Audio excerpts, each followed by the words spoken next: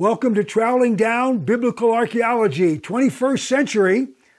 And we are now in the 24th year of the 21st century. Hope you're having a good one. Normally at this time, I would be at Tal El Hammam in Jordan. Where would you be? I think I'd be right there too. Running the show. Well, I'm Gary Byers. This is Dr. Stephen Collins. Yeah, Daniel's.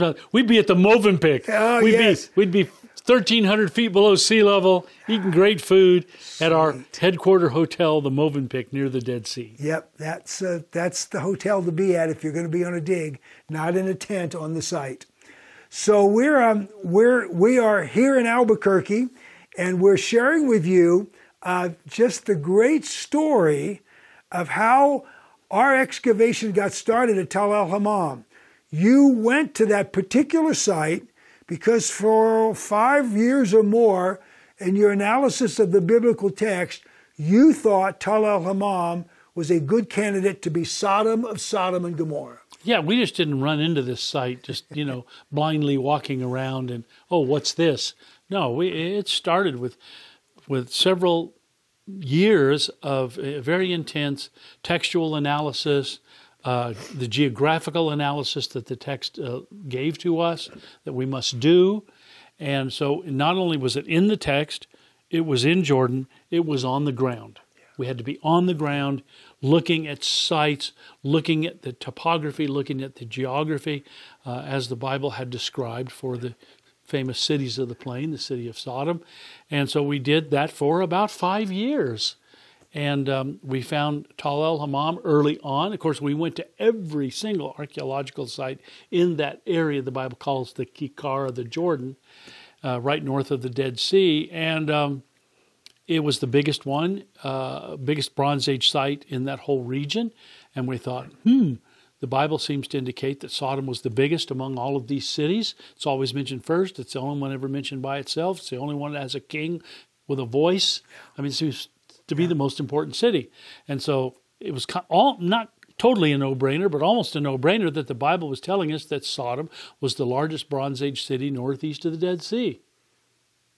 And so when we looked at all the sites in that area, we gravitated toward the largest Bronze Age site, and not just larger, but larger by several orders of magnitude. Yeah. It was a mammoth site that we now know is the largest continuously occupied Bronze Age city in the entire southern Levant. So it was a big site, it was an important site, and the more we excavated it, the bigger and more important it got. Yeah.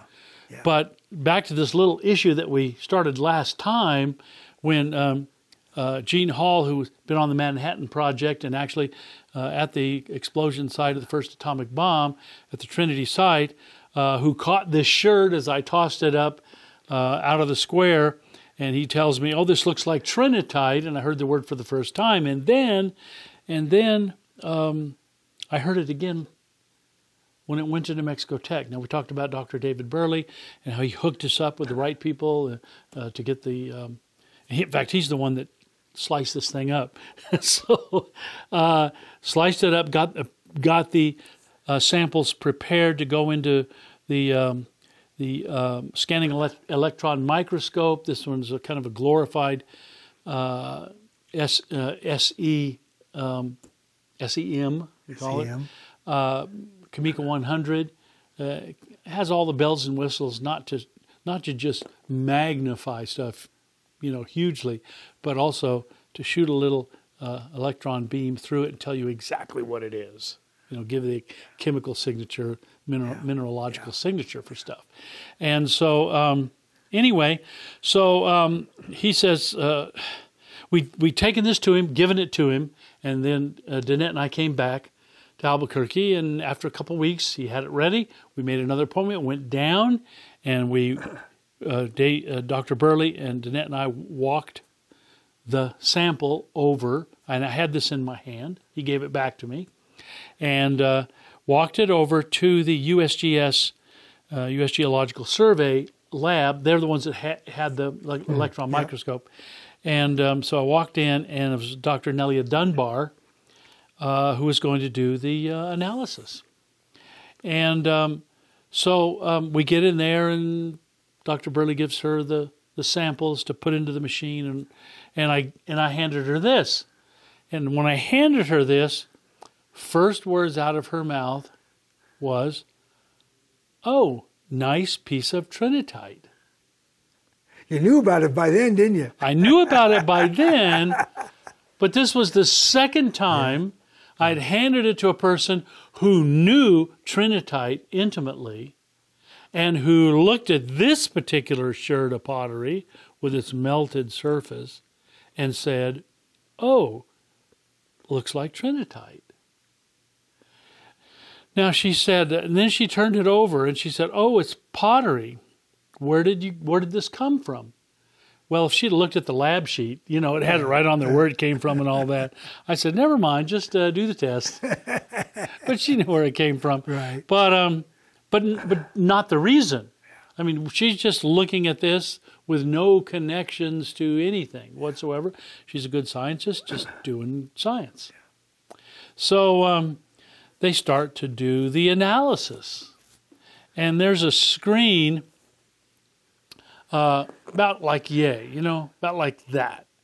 And so it's right there, and Dr. Dunbar's here, and I think Dr. Burley's sitting over here, and I'm sitting right here, and here's the screen. And up on the screen starts to come stuff that's magnified, thousands and thousands of times.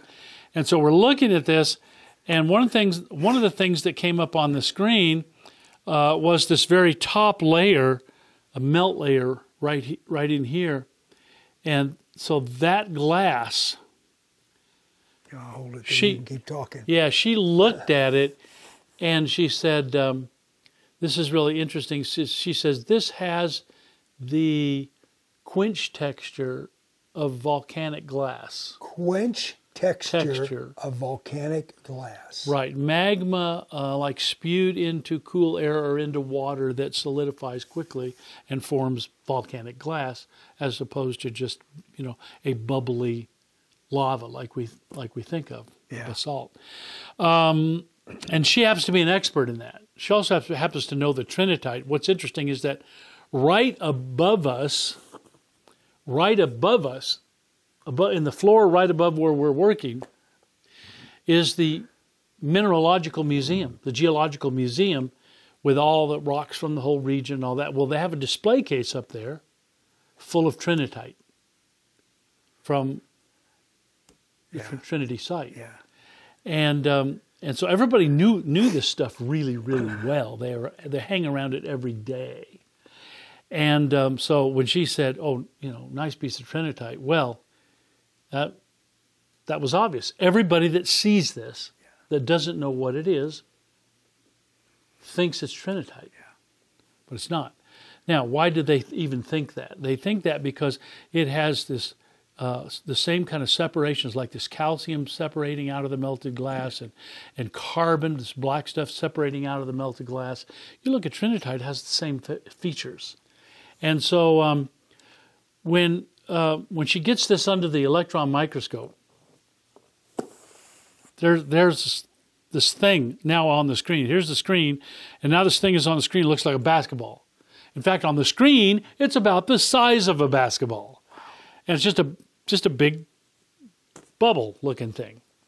And Dr. Dunbar says to me, "Do you know what that is?" See, there we go again. It's like, no, I don't. I have no clue. What is that? And she said, it's a zircon crystal. And, quartz crystals and zircon crystals and all kinds of silica-based minerals are in sand. That's what sand is. And pottery has a lot of silica base in it. And so here's a zircon crystal. And I said, "Well, it doesn't look much like a crystal." I think I said something like that. She said, "Well, it's melted. It got heated to the point where it lost its angularity and became just kind of a droplet." Yeah. I said, "Well, yeah, okay, that's weird." And by the way, the zircon was not in the melted part of the glass. It was underneath it, right in the middle of the sherd, in a place in an area that's kind of discolored, but it's not melted. So this is not on the melt. This is not part of the melted surface. This is underneath it by probably at least 1/8 of an inch or so. Okay, so that's interesting. So here's this thing, this bubble. I'm saying, okay, what temperature does it take to do that? If you're going to take a zircon and you're going to melt it so that it becomes a droplet, loses its angularity, give me a ballpark. She said, about 2,900 degrees centigrade, aka over 4,000 degrees Fahrenheit. Okay, that's pretty toasty, considering that volcanic magma is somewhere between 1,800 and 2,200 degrees Fahrenheit. Wow. So this is twice the temperature of volcanic magma, which is the hottest stuff you can get on planet Earth geologically. And that's not what's on the surface. That's what was down in here. That was down inside of it. Well, then she goes over to another location and she sees another one of these sort of melted zircons. But it has little bubbles inside of it. I didn't know they were bubbles. She did it again, right? Do you know what those are? No, I don't. Those are little bubbles. It's off-gassing. The zircon started to boil. Not only was it melted, it had started to boil. Now, you know what happens when you boil water. What starts to happen? First thing that happens, you know it's boiling? Bubble, bubble, Little bubble. bubbles start to happen. Well, this thing had started to boil, and at what temperature? I said, well, what temperature does it take to do that? She said about 3,900 degrees Celsius, over 5,000 degrees Fahrenheit. Wow. I said, okay. Now, so then I asked the obvious question. If we're getting that kind of temperature down away from the melted glass part, the surface glass, then what was the air temperature? What was the exposure temperature to the surface required to do that on the inside? If it's that hot in the middle, what was it on the surface? And she said, well, we don't have a machine that can measure that. I think David Burley said at that point, well, we do have a machine that'll measure that, but it's broke. It's broken. So he's ear hustling during this whole show. Oh, yeah. He's in on it. Yeah. So I said, okay, but just, and there was some other features here, by the way. If you look, Gary, there's a couple of little places. If you look right here, right there, what's happening?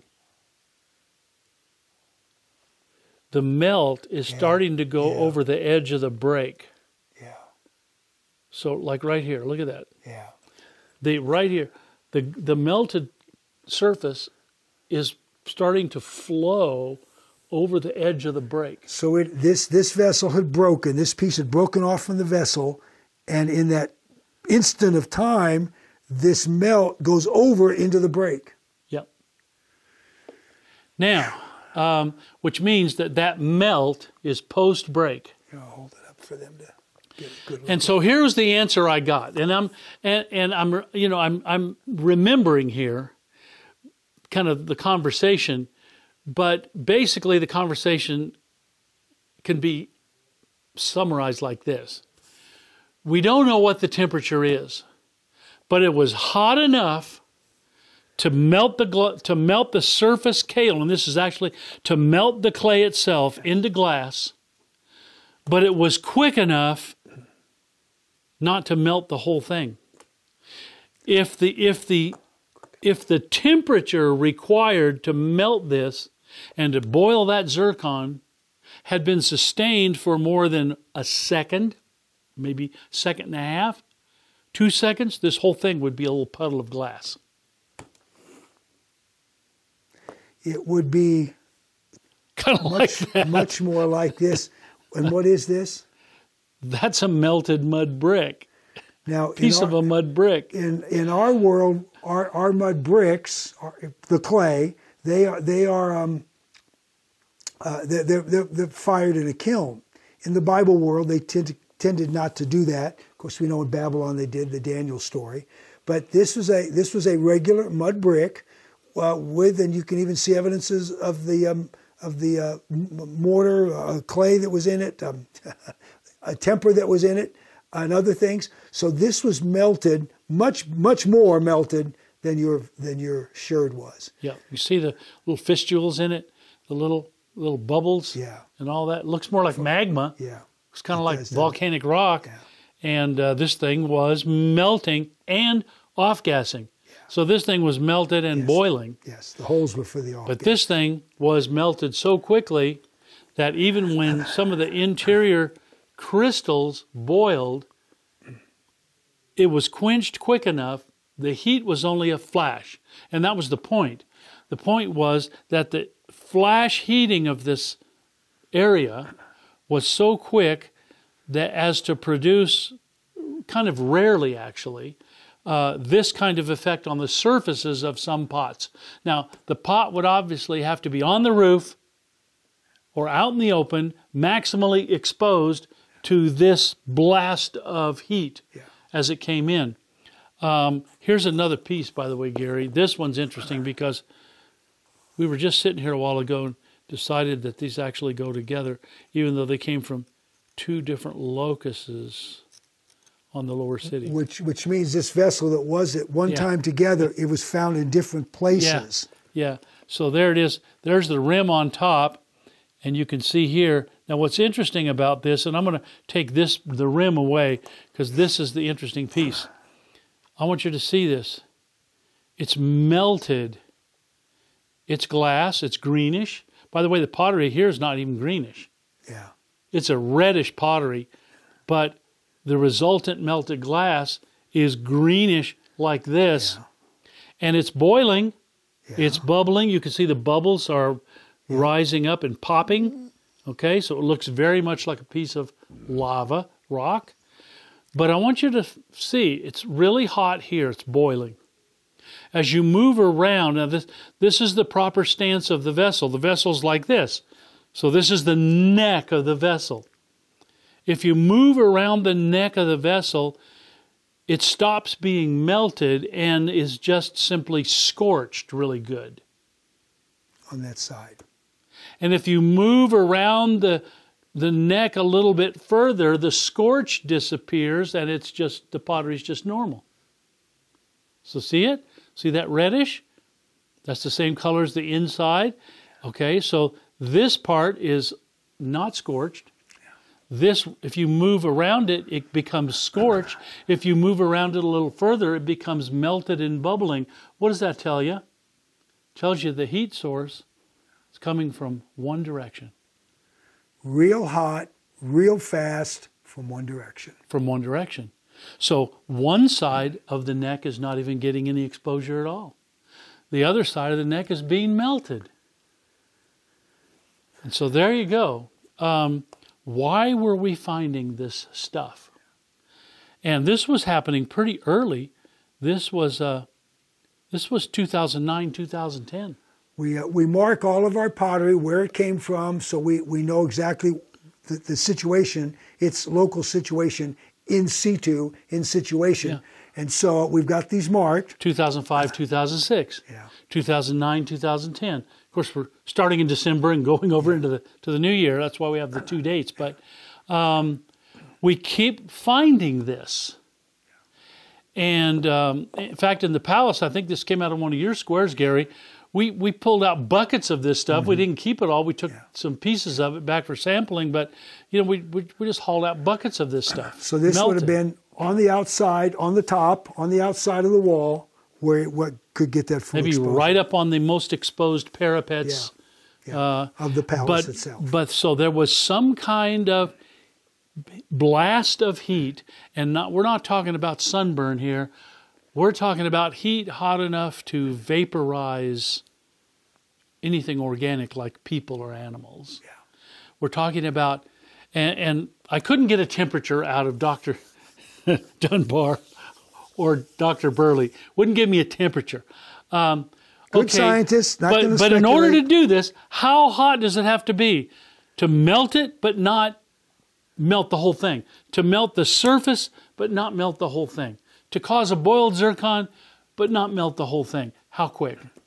And so we all agreed that somewhere upwards of maybe around 15, 20,000 degrees or more Fahrenheit for a minute fraction of a second. Okay, we got more. We got more to talk about with this. This was the genesis of the theories behind what happened at Tal al-Hammam, what happened at Sodom in the Bible. So we got more to finish this particular part of the story up. We're glad to have you with us, and may your Bible come alive as you think about some of these scientific possibilities related to what we read in Scripture. This is Troweling Down, Biblical Archaeology for the 21st Century. Thanks for joining us. Join us next time as we finish up this story.